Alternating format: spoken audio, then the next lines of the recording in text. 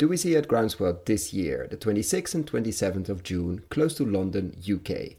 Many friends of the podcast will be there. John Kempf, Abby Rose, Benedict Bösel, Henry Dimbleby, Claire Hill, Russ Carrington, Andy Cato, Tim Coates, and many, many more. See you there.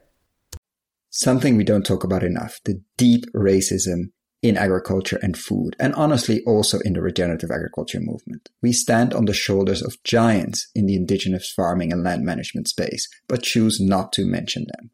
All practices we currently call regenerative are not new, but have been around for a long, long time, and we choose broadly not to acknowledge that and look away when it comes to thorny topics like land ownership, access to land, access to finance, access to conferences, and access to podcasts like this.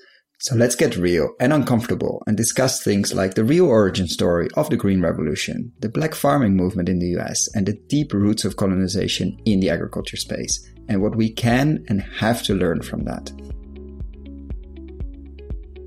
This is the Investing in Regenerative Agriculture and Food podcast, Investing as if the planet mattered, where we talk to the pioneers in the regenerative food and agriculture space to learn more on how to put our money to work to regenerate soil, people, local communities, and ecosystems, while making an appropriate and fair return.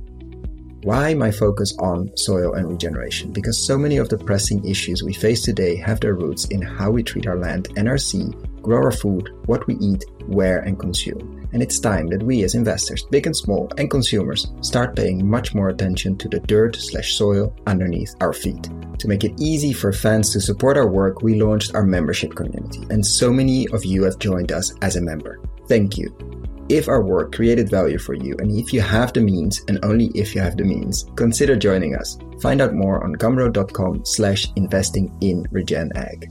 That is gumroad.com/investing-in-regen-ag. Or find the link below. Today we have a very special episode where we have one of our first guests back on the podcast. She was a guest in the episode number 18, so that's almost 4.5 years ago. Liz Carlisle has written a new book, actually has written a lot in the meantime, but we had her last time for The Lentil Underground, which I would anybody strongly suggest to read it, but she's back now with Healing Grounds, which has been an amazing book. I really, really enjoyed it. And I'm very happy to have Liz back on the podcast. So welcome. I'm delighted to be here and to reconnect, touch base. Yeah, a lot has happened in this space. We're going to get to that as well, because you've been observing this space, quote unquote, let's say the regeneration space for a while as well. But first, let's start. What triggered you to write another book? I mean, it's always a massive undertaking. I think I've never done it. I've just seen it from outside and far away. Instead of articles or essays or papers. I mean, you didn't have to write this book. What made this book a book that had to be written and had to be written by you? Yeah, that last question's a tough one. I don't know if I have the answer to that, whether I'm the right author for this book, but I did feel a real sense of urgency about this book. And I think it's, it's been a long journey for me, trying to understand this idea of regeneration and regenerative agriculture and what is really required of us as people to regenerate, soil carbon, which is sort of where I started this investigation 12 years ago as a researcher and writer. But I've just continually tried to understand the deeper layers of regeneration, and in many cases, the root causes of why we have an extractive agriculture in the first place that would take carbon out of soil and put it into the atmosphere. Why on earth did society get to a place where that somehow made sense? And so this book digs further back in history to understand this as a process that got started several hundred years ago. And I think also, for me, has a sense of urgency around the social change that's necessary for us to solve the climate problems in agriculture, which I now understand to be really, really deeply wedded to questions of social justice.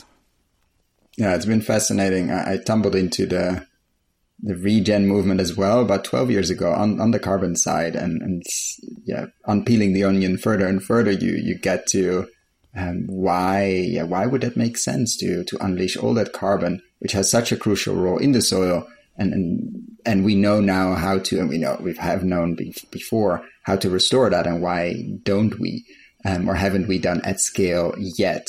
And I think there's it's not about the techniques. The techniques are there, and we know how to do it. Let's say we know the scientific research and et cetera. But the question is why haven't we? And you go back also to a very interesting. Of course, I will put links to the book below. But one of the things that really struck me, apart from really reading about the history of the regeneration movement or the history of regen, which goes way further than we normally hear, let's say. But one moment was very, very fascinating on the Green Revolution, where that started. We've all known, like in Mexico, in that research institute, they started pushing on certain inputs, etc. But that's not the full story. Like the story started actually before that and had a very different intent. And the Rockefeller Foundation funding that started the whole thing had a very different intent when they started. So shall we unpack that a bit and then go to the rest of the book?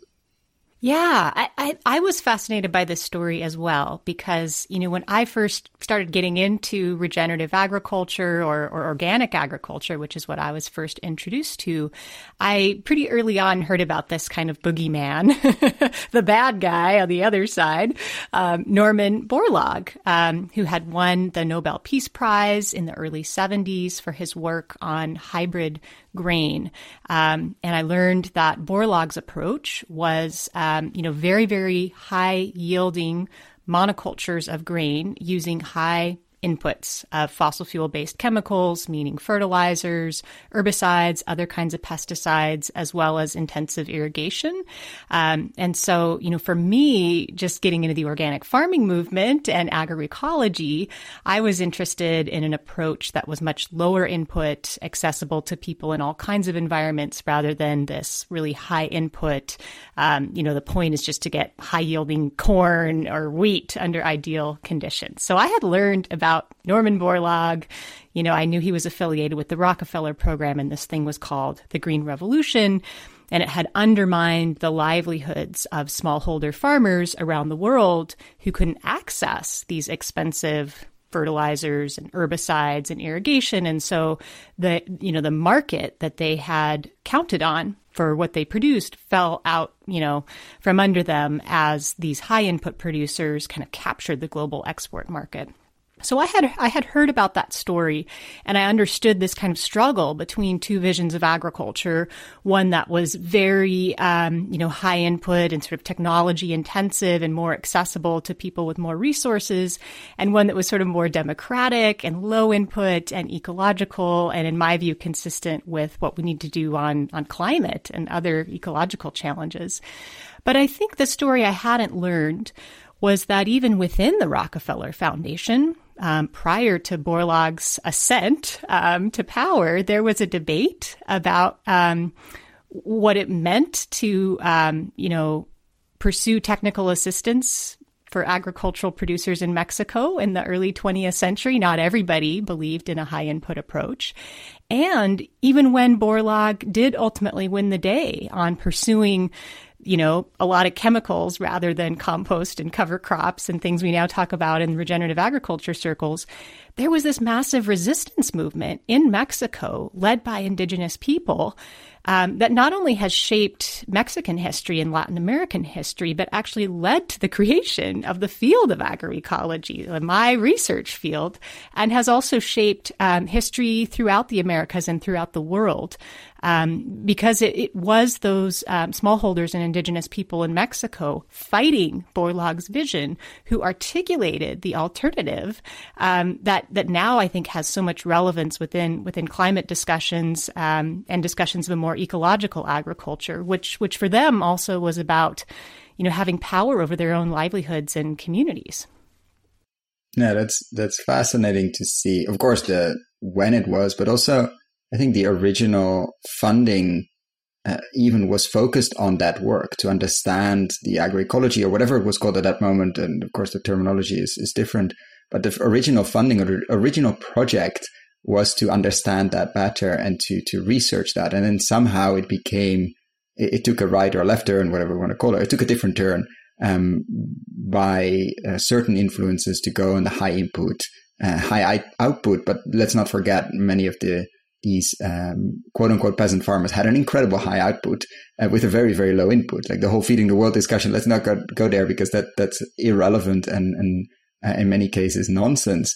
They were outcompeting everything, but they were just simply pushed out of the way because of the input side, because of the hybrids, but the original idea of the Rockefeller project seemed to be actually quite focused on agroecology and understanding why these peasant and smallholder farmers were so incredibly productive over time without losing fertility, without a lot of inputs. And then somehow they took another turn and got into on the high input train. What can we learn there? What can we learn? Because it was a very small funding and was a very small amount actually at the time, and probably a bit more, but now even less, that sort of changed the course of history. What can we learn there from very good intentions? I think if we look at the original plan, was very agroecology focused, the rotations, the composting, let's learn from some other farmers. And then 10 years later, or I don't know the time frame, whoop, it went all the way to the other side and became this extreme colonization force that has cost us a lot.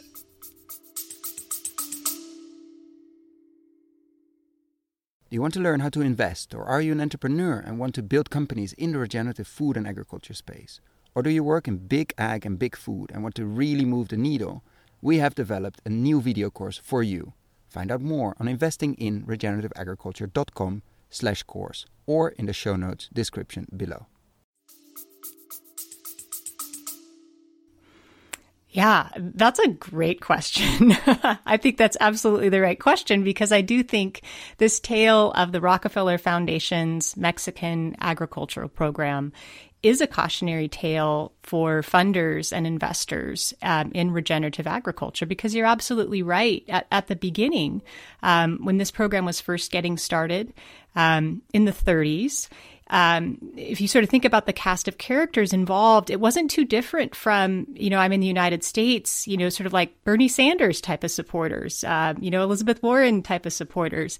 It was a group of progressives who were connected within philanthropic circles and who were also pretty connected to the New Deal project and the idea of big social programs that were public in the 30s coming out of the Depression, who by and large, really admired the Mexican Revolution and the land reform that happened in Mexico as Mexico transitioned from these big haciendas, these big estates where people were essentially all but enslaved. And these large tracts of land were owned by just, a few people in the country to, this land reform where a lot of people got their own parcel to farm. And there was this more kind of, food sovereignty type of vision for how agriculture and the economy would proceed in Mexico. The Mexican agricultural program of the Rockefeller Foundation was originally full of people who believed in that vision. They saw it as sort of consistent with Jeffersonian American democracy, this idea that a nation of small farmers is, the basis of a democratic nation. And this is a good basis for the economy to have people having access to their own ability to produce food for their own communities. And so that's where the Mexican agricultural program started, is how do we support these small farmers who've just gotten on their ejidos, these small tracts of land that people got as part of the land reform, with technical assistance that's appropriate to them. So knowing that these aren't people with the money to buy commercial fertilizers. A lot of these people don't have access to irrigation. They might be at high elevation. And so the original, pursuit was, how do we support corn farmers? Because that was the subsistence crop. And how do we support them with things like, composting, cover crops, all these things that we think of as regenerative or organic or sustainable. And what changed, Norman Borlaug, when he first got there, he was kind of, by all accounts, a little bit arrogant. He was from Iowa. He'd seen the beginnings of industrial, high-yielding agriculture, and he really did believe that this sort of technologically driven approach to higher yields was a better way. And he had a lot of disdain for small farmers and for sort of biological strategies rather than chemical ones. But when he first showed up at the Mexican agricultural program as this young plant pathologist talking about how he'd rather work with the, larger landowners growing wheat than the small farmers growing corn, he was kind of marginalized. And in fact, he actually threatened to quit because he was so pissed off about having to work with small farmers who he thought if that had happened. Yeah, would the history would have looked different. No, it's interesting to think about it. Norman Borlaug would have quit. instead, and back to Iowa and work there. Yeah. I mean, I don't think you could have stopped the force. I mean, we can idolize about that. And at the same time, but it's interesting. Yeah. So those crucial moments shape history. Yeah. And what happened was the Cold War. I mean, there's some complexity to it and some other factors. Certainly, there were some important elements in politics in Mexico as well, as the sort of folks who were originally involved in the land reform, moved out of power, and newer folks came into power who were more interested in, closer ties with the U.S. economy, for example. But the biggest force of change was the Cold War. And so this was a huge influence on the way the Rockefeller leadership thought about all their programs and all their investments. And so this Mexican agricultural program that had originally been directed to try to accomplish something within the context of Mexico itself and specifically support those local efforts, understanding that that might then have lessons for parts of the U.S. that were also trying to recover from not dissimilar dynamics, honestly, of, really stratified social class and wealth dynamics. But originally, the Mexican agricultural program, it was trying to solve a local problem. But in the context of the Cold War, all of a sudden, these sort of influential public intellectuals were talking to the leadership of the Rockefeller Foundation, saying, if we as the United States and the free world want to win the Cold War against the communists, we need to pay close attention to the quote unquote third world. That is the countries that haven't yet aligned themselves with the free world or the communists. And these are countries that struggle with poverty. And these are countries that struggle with food insecurity. And so there was this belief in the United States and much of Europe that the need was for food aid programs and also exportable technologies to ensure that these countries in the quote unquote third world didn't become so food insecure that their hunger left them vulnerable to communism. That was a really influential political theory in the 1950s. And because this political theory was so influential, all of a sudden these decisions... Yeah. Exactly. Rockefeller was like, we need to turn our program into, we need to create a model for how small farmers all over the world are all of a sudden going to produce these high yields so that we can win the Cold War. So forget about what we were trying to do locally in Mexico. That's not as important now. In one of the most global biodiverse regions, growing techniques that go back centuries. And you see the effects. It just completely wiped out the smaller farmers. They couldn't afford it as soon as they were on any kind of debt bandwagon, high yield. I mean, you cannot get off anymore. I mean, we now know how difficult that is. You get addicted literally or get wiped out. And we've seen that happen time and time again. But it's very interesting that, an outside force, in this case, global politics, and we might live in a time where that happens again, is shaping a very well-intended program, but of course, run by intellectuals very far away. And then it just morphs into a completely opposite beast, basically, which is, fascinating to look at, but also quite scary. Yeah. And something that was, at the beginning, much more contextual and nuanced and informed by people within Rockefeller who'd actually spent significant time in Mexico and were working on, more of a collaborative basis, it got replaced by something that was not contextual, that was this sort of abstract idea that turned out to have a lot of holes in it. But that, the whole sort of public intellectual class and funder class at that time in the 50s just got caught up in this model of the world that was much more abstract and that was proposing this sort of global principle rather than these sort of nuanced contextual understandings of how to support agriculture in particular places. Do we run that same risk now as we are intellectualizing the regen ag? The farmer should do this, the farmer should do that from a comfortable office, far away, let's say rural-urban divide. And of course, the Rockefellers actually announced a huge program on a food program in the US, I think 105 million or something, and a lot of other things. Like, is that, again, we would like the agriculture space to do something or the farmers to do something, but we mostly talk from a distance without understanding the local context. Do you see that as we are observing. Of course, it's easy. We're talking with our headphones on, observing the space. But what do you see there? Yeah, I think there's a couple reverberations forward to our time. One, I think for me, is the conversation about creating carbon markets, specifically in agriculture, which I think is envisioned as this kind of elegant and efficient global solution to creating an incentive within agriculture for farmers to use practices that sequester carbon.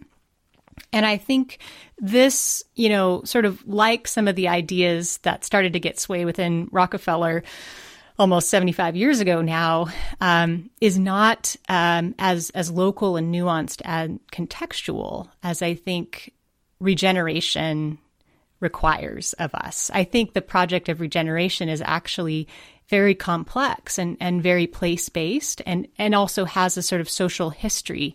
And so I think it's really important not to just imagine that the financial sector can solve this problem simply by generating a market for soil carbon credits. And just some kind of simple examples of where I see potential problems here. It's difficult to generate the sort of measurement approaches or metrics at the molecular level. The science around measuring the movement of carbon through soil is still emerging. It's really interesting. I think it's really important that we invest in it and learn more about how this works. And I think it's pretty dangerous to pin all of our hopes for regeneration on trying to measure something that we're still learning how to see at the molecular level. Whereas I think we have much more developed approaches for seeing functioning, whole, healthy ecosystems when we look at plants and animals, and sort of, ecological restoration. So I think we shouldn't give up on some of these indicators that seem older and sort of less sexy. But I think also a deeper issue with some of these molecular metrics is that the equipment used is expensive. And in some cases, the sort of systems for tabulating and reporting can be expensive or require staff or things like that. And so it can become a mechanism, not unlike the Green Revolution, for shutting out the very smallholder farmers who are essential to a project of regeneration if we understand it holistically. So I think we should be careful around soil carbon credits. And then I think the other lesson from this, Green Revolution story that's really relevant today is just the importance of being attentive to power. And not imagining that just coming up with a really efficient technical approach is naturally going to accomplish regeneration if we don't think about how our intervention is shifting power and also how power dynamics are a part of the problem that we have in agriculture, and that our solutions around regeneration also need to address power imbalances. And one thing that comes up immediately, obviously, on power imbalances is access to land. You've written about that a lot in the book, in through almost all the chapters, I think. And let's unpack that. I mean, that's way more for, not just for one podcast, but the land ownership and access to land. How much of that is really holding us back? And why are we not talking about it more? It seems like that elephant in the room or the bison or whatever, let's use a regenerative, or the whale, but that really doesn't get talked about a lot. And there's an enormous wealth transfer happening now where farmers are retiring, etc. But if you look at just simply diversity in land ownership in the US, I think that's the place with the best data and the worst data at the same time, like the best accurate data. And it's really shocking to look at that. You sum it up in the book as well. Like the diversity is zero, basically, or it's a rounding error. And like, why is that so much easier to talk about no-till or plowing and agroforestry than it is to talk about who owns and why does somebody actually own a piece of land? And like, what, have you any idea about why is it so difficult to talk about that? Yes. So, white people, myself included, in general, are fairly uncomfortable talking about race and facing up to, in this country, the history of slavery and the legacy that has left and the continued violence and discrimination against Black people. And I think also very uncomfortable to talk about genocide of indigenous people, theft of indigenous land, and being a settler colonist. That's an incredibly uncomfortable conversation. And I think a lot of white people in the United States haven't really known what to do about it. I think have felt a lot of shame, are uncomfortable talking about it, and have no idea what to do to begin addressing these challenges. And so it's kind of easier to just ignore them and not talk about them because they seem, I think, to a lot of white people intractable. That said, I do think that the Black Lives Matter movement, the movement for Black lives, and the way in which that really reached the public consciousness in 2020 in the wake of George Floyd's murder, I think has started to move the needle on conversations about race in the United States and I think around the world. And I'm seeing a lot more people in regenerative agriculture and in the food and agriculture sector in general talking about it and acknowledging the history of slavery as a key piece of the history of agriculture in the U.S. Do you think enough people know about it? I mean, I read the book, obviously, as an outsider, or as like the one that sent the colonists there. We're never an outsider, but like enough people know the details are just horrifying. The details are like the amount of land or the way in which it's been institutionalized, structuralized. It's really, really horrifying for somebody that sort of knew but didn't really know. Like, do you think enough people? I mean, it's easy to look away, but it's also easy to look away if you don't know. You know it happened, and look, but farming and land has been a very, very central point of the discrimination in the race movement. Like, it's been very, very important to take first on the indigenous side, and then also there were a lot of farmers of color, and now there are not so many. Like, it's been very a focal point on the rights on holding land, etc. Have been. And all the programs have been designed not to help them, basically. Like, do we know enough about it? Or the answer is very simply no, we don't know the dirty history there.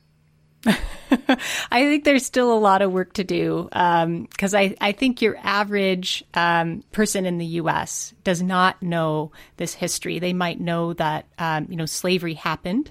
Although, I mean, a third of the people in this country are willing to deny a lot of things about reality. But, these are the statistics around agricultural land in the United States, and they're very stark. About 40% of the U.S. population identifies as indigenous or people of color, and about 60% of the agricultural workers in the United States are people of color, and yet only 2% of agricultural land in the United States is owned by people of color. So that's the contemporary reverberation of the experience of indigenous land being stolen and Black people being stolen from their homelands and then forced to labor in this industrial food system in the U.S. And then, as you said, even up against so many obstacles, Black people actually did purchase a lot of agricultural land by the early 20th century, but then were dispossessed of 98% of that through violence, lynching, people being run out of town who were landowners by violent white mobs, and then also this really insidious financial racism because in the wake of the Depression, the U.S. Department of Agriculture created loan programs in order to kind of get the agricultural sector back on its feet. And these loans were essential for many, many farmers of all backgrounds to sustain their farming operations through a few periods of recession and drought and things that were very hard on the sector. And those loan programs were so deeply discriminatory that actually the largest class action lawsuit in U.S. history eventually, was decided in favor of Black farmers who were denied loans, but not before, essentially the vast majority of the Black farming population lost their land. So 2% of agricultural land in the U.S. owned by people of color, and it's not an accident. It's the result of hundreds of years of, colonization and then this sort of colonial dynamic that's never really been taken out of the agricultural economy and the way it functions and the way it's structured. And you said something seems to be changing, or at least there's a different smell in the air, or something is starting to shift since Black Lives Matters, and maybe also since you've been starting to follow the sector 12 years ago? I don't think land ownership was any real discussion, let's say, beyond a few very niche circles. Now it seems to be slowly. I mean, soil health is a discussion that's already a surprise. But have you seen shifts? Like, let's say 4.5 years ago when we last talked, we didn't talk about this topic. Have you seen shifts happening, and that's most important, actual land being shifted? Because we can talk about it a lot, but if no land changes hands, nothing really happens. So have you seen things change there, or has it been a lot of talk until now? I think, the regeneration movement taking on board this issue of racial justice and land justice, I think that's kind of in its infancy. I think there's a lot more discussion. I think, at, regenerative agriculture events, virtual or in person, you hear a lot more conversation about the need for land justice, racial justice, reckoning with structural racism. You see a lot more speakers of color, leaders of color being centered in, publications and journalism around regenerative agriculture. And at these events, I think there's more of an acknowledgement that, regenerative agriculture is rooted in the ancestral traditions of communities of color. And yet I don't have a bunch of stories of land transfer in agriculture to share with you, unfortunately. There's movement on the deeper land back movement in the United States. It's not all agricultural land, but a lot of it is connected to food systems. There's an Indigenous woman now who's been appointed in the federal government as the head of the Department of the Interior, and also an Indigenous person heading up the national parks. And we've recently had some high-profile transfers of public lands back to Native peoples. And in many cases, those are fisheries or lands that are grazed by animals that are perhaps hunted, or, something I wrote about quite a bit in the book is the buffalo restoration effort that's happening in the prairie, led by Indigenous people in the United States. But in terms of, agricultural land more broadly, I think there aren't a lot of stories about land transfer yet, because I think it's going to require pretty ambitious public policy. And you mentioned, that we have this whole generation of farmers retiring. What I would love to see is a public program that buys those farmers out, and then redistributes that land, cognizant of the inequity that we have now and what needs to be done to fix it. And how is it for you, obviously a white woman? I mean, you cannot see it on video, but to write this book, was it uncomfortable? Was it weird? I'm just asking, like, you visit these bison farms and just quote unquote, it's not really your tribe. Like, how was that to do that and dig there? You wrote a bit about it in the book. And you mentioned at the beginning of the conversation, I'm not sure if I'm the one that had to tell this story. You did. Like, how was that process for you as an outsider, basically, to dive into that and write a book like that? And how has been the response as well? 2 questions. Let's start with the first one. Yeah, I struggled for years with whether I should write anything like this. Sort of increasingly seeing that regenerative agriculture has this really deep history in Indigenous communities and communities of color.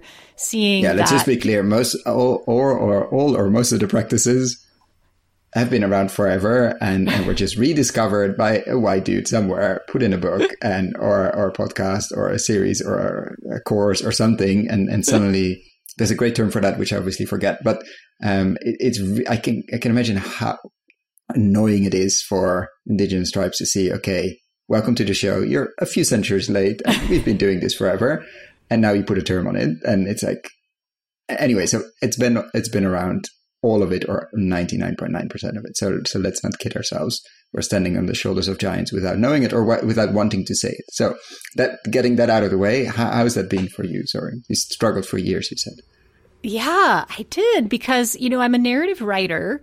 And so I was constantly wanting to highlight some of these stories of incredible regenerative farmers, ranchers from Indigenous communities and communities of color, seeing that oftentimes these individuals and these communities were underrepresented in the media around regenerative agriculture. And initially my approach was, that's not the piece, it's not for me to write, but I can, how can I support people from those communities in telling their own stories? Which I think is the right sort of first step for white people in this space, is not to think, how can I do this? But to think, people are probably already doing this in their own communities. What can I do to support? And I kind of thought that would be the way in which I thought about being an ally for the rest of my career as a writer and researcher.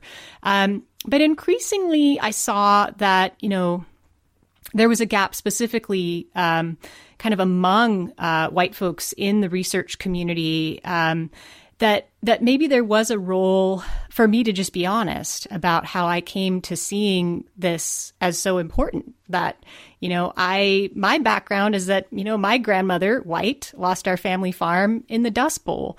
And I started this journey just very concerned about how, not taking care of soil health, ultimately destroys communities. And, from that standpoint, as a white person, completely embedded in this, settler colonial history, I see the only hope for my community being in taking leadership from these indigenous communities and communities of color that have this really deep relationship with regeneration that's not just these kind of isolated individual practices, but is embedded in this whole larger philosophy and reciprocal relationship with land.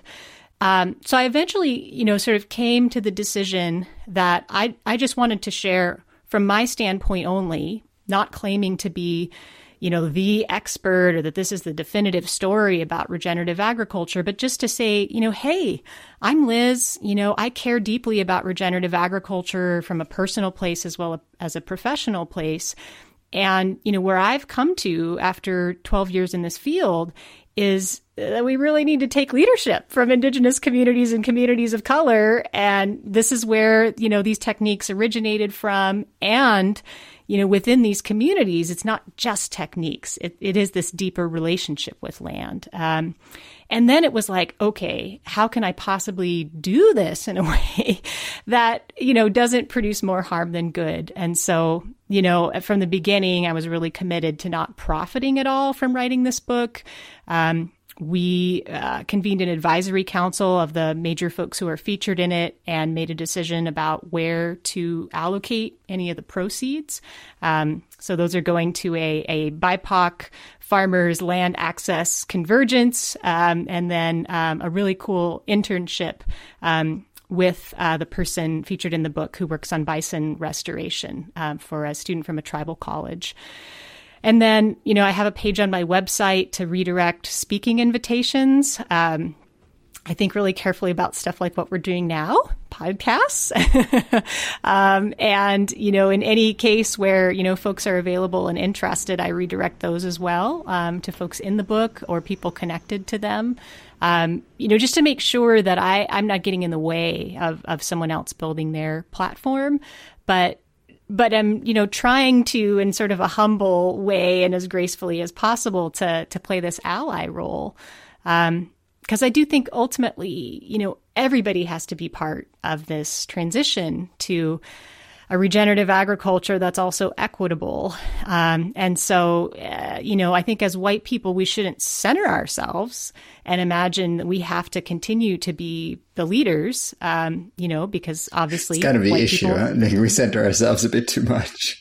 Yeah. In general, yeah. In 10 years ago. No, and it's okay. Sorry. So we don't have to center ourselves. It's a much broader movement. You write about some fascinating stories in the book of not the usual suspects, not the usual ones that have been doing things that are way beyond, let's say soil health, and which has been very, very interesting. And then the book came out in March.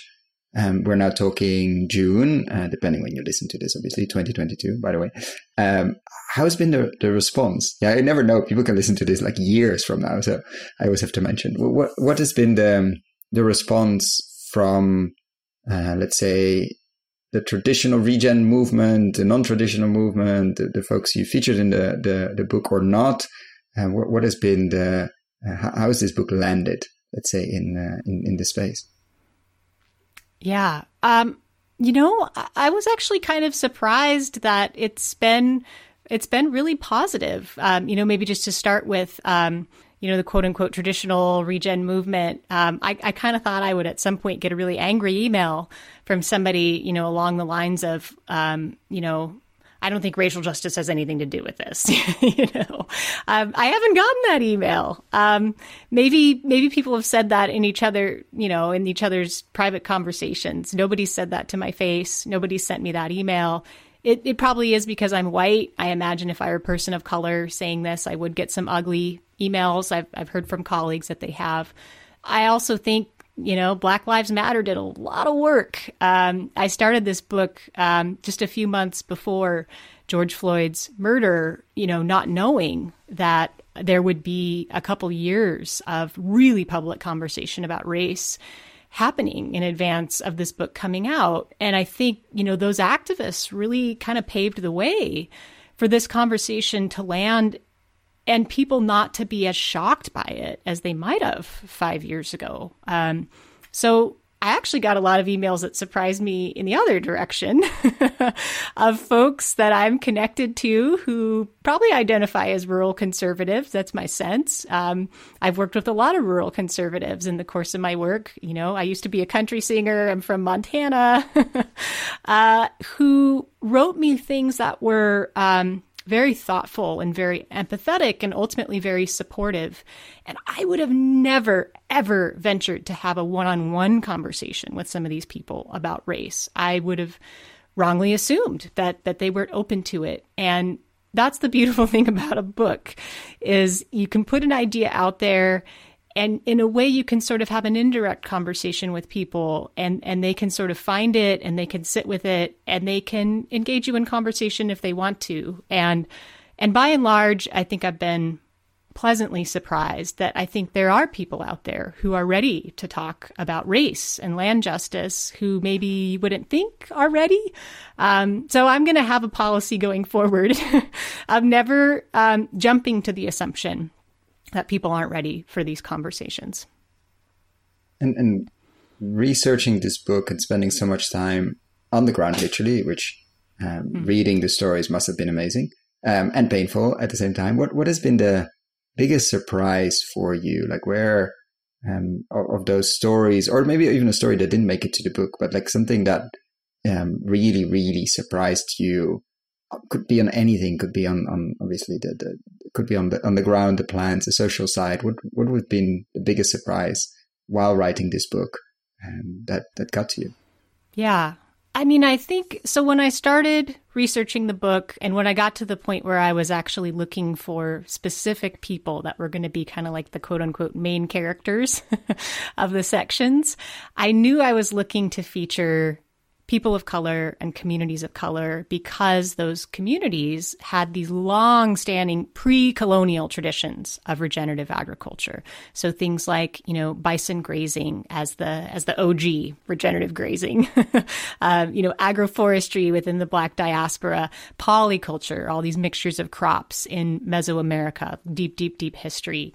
Think about Three Sisters, and nutrient cycling practices in Asia, which actually, if you sort of trace back, where did the organic movement get its ideas? Like, Sir Albert Howard and an agricultural testament, went to India Soil and Health. And came he back. Went to India. Yeah. Franklin Hiram King, Farmers of 40 Centuries. He went to China, Japan, and Korea. So I was thinking about these pre-colonial regenerative traditions. And what I think really surprised me and that I learned in the course of researching the book, and I have to give a lot of credit to Monica White's book, Freedom Farmers, for really directing my attention in this way, is not only was regenerative agriculture important prior to colonization, but it's been important within all of these communities as a means of resistance to colonization. So if you think about colonization as being a kind of mode of extraction and agriculture, extractive agriculture being a part of that colonial logic, communities of color and indigenous communities have been continually reasserting these regenerative practices to resist that extraction, which they understand as harmful to their own bodies, their own communities, their own land. And so those stories were really incredible and surprising to me of, Black agroforestry in the face of enslavement and in the face of Jim Crow. this movement for buffalo restoration in the face of boarding schools and reservations, all these forms of confinement that were affecting both people and animals. Buffalo restoration being this kind of move to reclaim this free and mobile relationship with land, which is ecologically necessary in an arid prairie, but of course is also, part and parcel of indigenous territorial sovereignty. So that was really exciting for me in the book when I was like, this is about regeneration and it's also about liberation. And those two projects have actually been really closely intertwined within communities of color for the past few hundred years. And that might be an interesting, more understatement, but interesting hook for the current, let's say, agriculture system where farmers, regardless of color, are stuck. And are definitely not, although they inherited the land, leaving the land question aside for a second, but are stuck in a system where they're completely powerless and need a bit of liberation and need a lot of regeneration as well. And it is a discussion on power. Like, are you dependent on outside forces, or do you have your own seeds? Are you dependent on outside fertility, or do you have your own fertility? Are you dependent on outside labor, or do you have year-round community on your farm or nearby that can the hands you need to work and the hands you want to work on your farm, etc., etc. It is a discussion on power and liberation there. So that's a very interesting. Most of the agriculture system is stuck because of that, and not because they want to, obviously. And what would you like investors and the finance sector, who we are all far away in our shiny office, no, I don't have that, but a shiny office and really not very in touch with agriculture, at least not, let's say, the real version of agriculture, what's really happening on the land. What would you like to let's imagine we're doing this in a theater on stage, and the room is full of, let's say, enlightened, smart investors and people working in finance. What would you like them to take away, to do differently tomorrow or even tonight when they walk out of that theater and they talk to their neighbor and they're like, what would you like them to, the main message to take away from your research and also the book? Yeah. Well, maybe I'll start with, I think the primary concern that I hear when I talk to people in the impact investing community who are thinking about regenerative agriculture. I don't know where this fits on your sort of top 10 of, questions from folks who are skeptical, but it's really high on mine. And people say, okay, you told me about some techniques that you can verify will put carbon into the soil, but you haven't told me whether it's going to stay there. How can you prove to me that it's going to, for a period of time relevant to the climate cycle, which is to say a long time. And they look at, the deed on a piece of farmland and they see how many times it's changed hands in the last 100 years.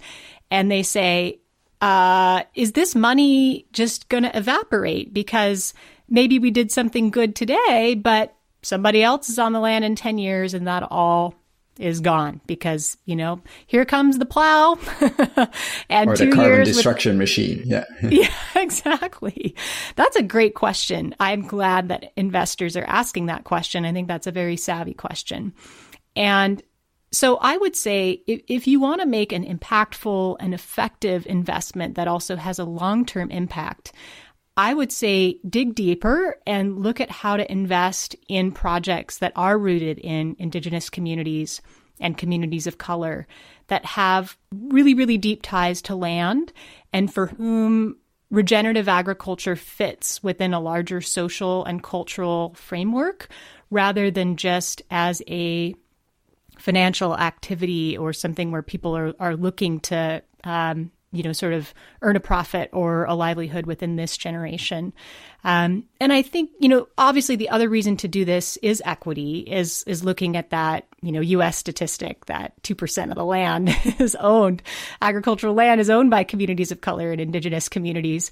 But it's not just about equity. It is really about impact and effectiveness. And why wouldn't you invest in the communities that have the longest history of having done these things successfully? I mean, talk about proof of concept. Like Buffalo Prairies did a really good job of storing carbon.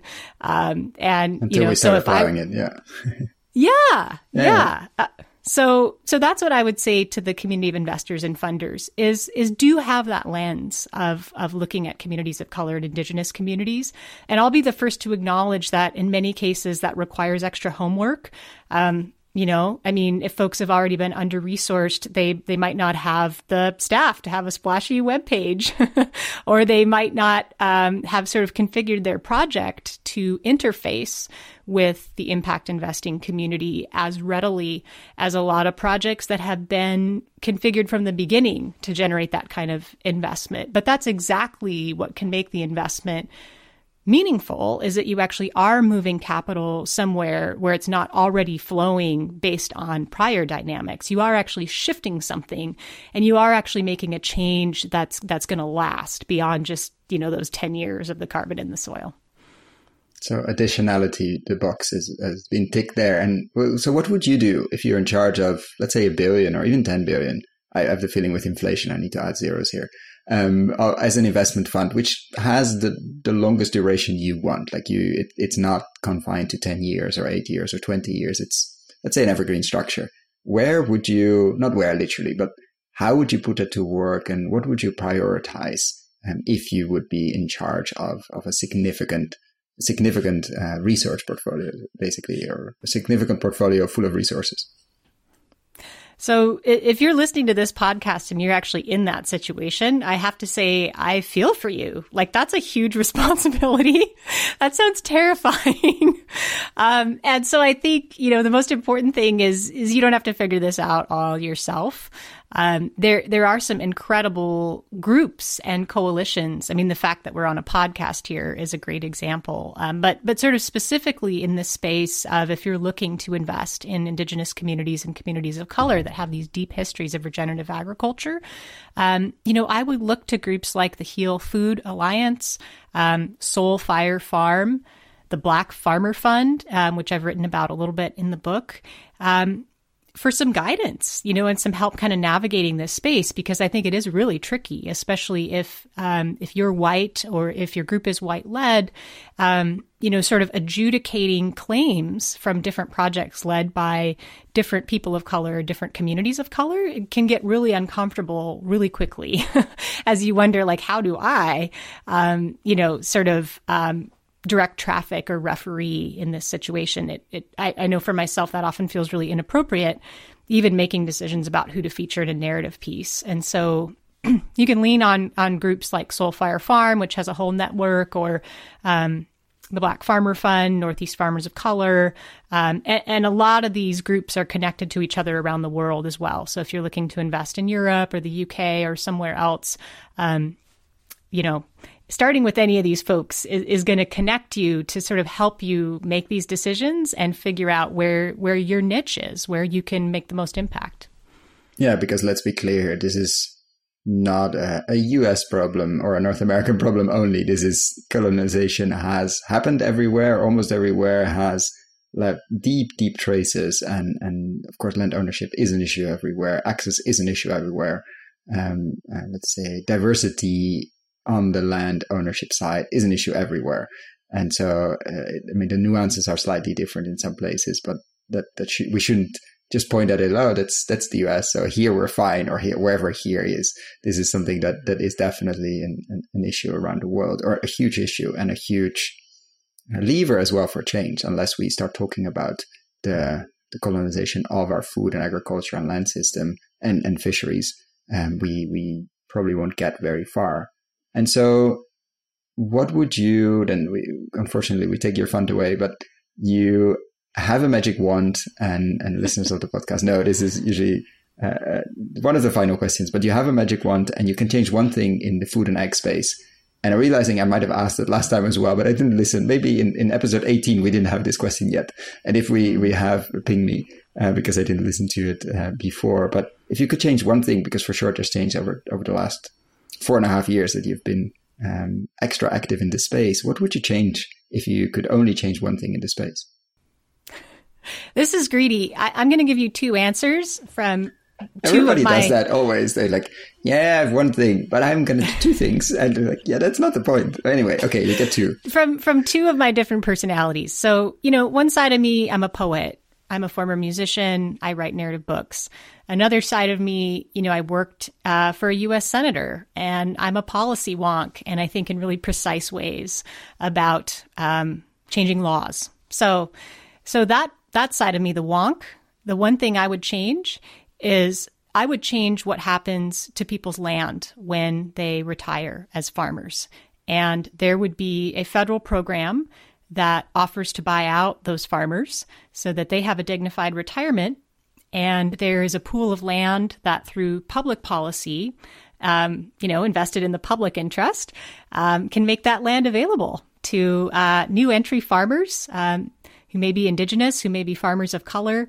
Those folks would have certainly priority access to make sure that they can get access to that land, who are interested in growing healthy food for their communities in a way that's consistent with ecological restoration. So that's what I would do on a policy basis. The poet in me says that, any policy change is ultimately based on a change in our society's relationship to land. And so if I could wave a magic wand and change anything in agriculture, literally, all those of us on this earth would see land as a relative, as a living, breathing relative. I think there's no better way to end this conversation. I want to thank you so much, Liz, to come back on the show, for writing this book, for contributing to a lot of interesting articles, and I'm going to link them below, and for the work you do. And thank you for coming on here to share and for taking the time. Thank you so much for an incredibly insightful conversation. It's always a pleasure. Thank you so much for listening all the way till the end. For the show notes and links discussed, check out our website, investinginregenerativeagriculture.com/post. Thank you so much for listening all the way to the end. For the show notes and links we discussed in this episode, check out our website, investinginregenerativeagriculture.com/posts. If you like this episode, why not share it with a friend or give us a rating on Apple Podcasts? That really helps. Thanks again, and see you next time.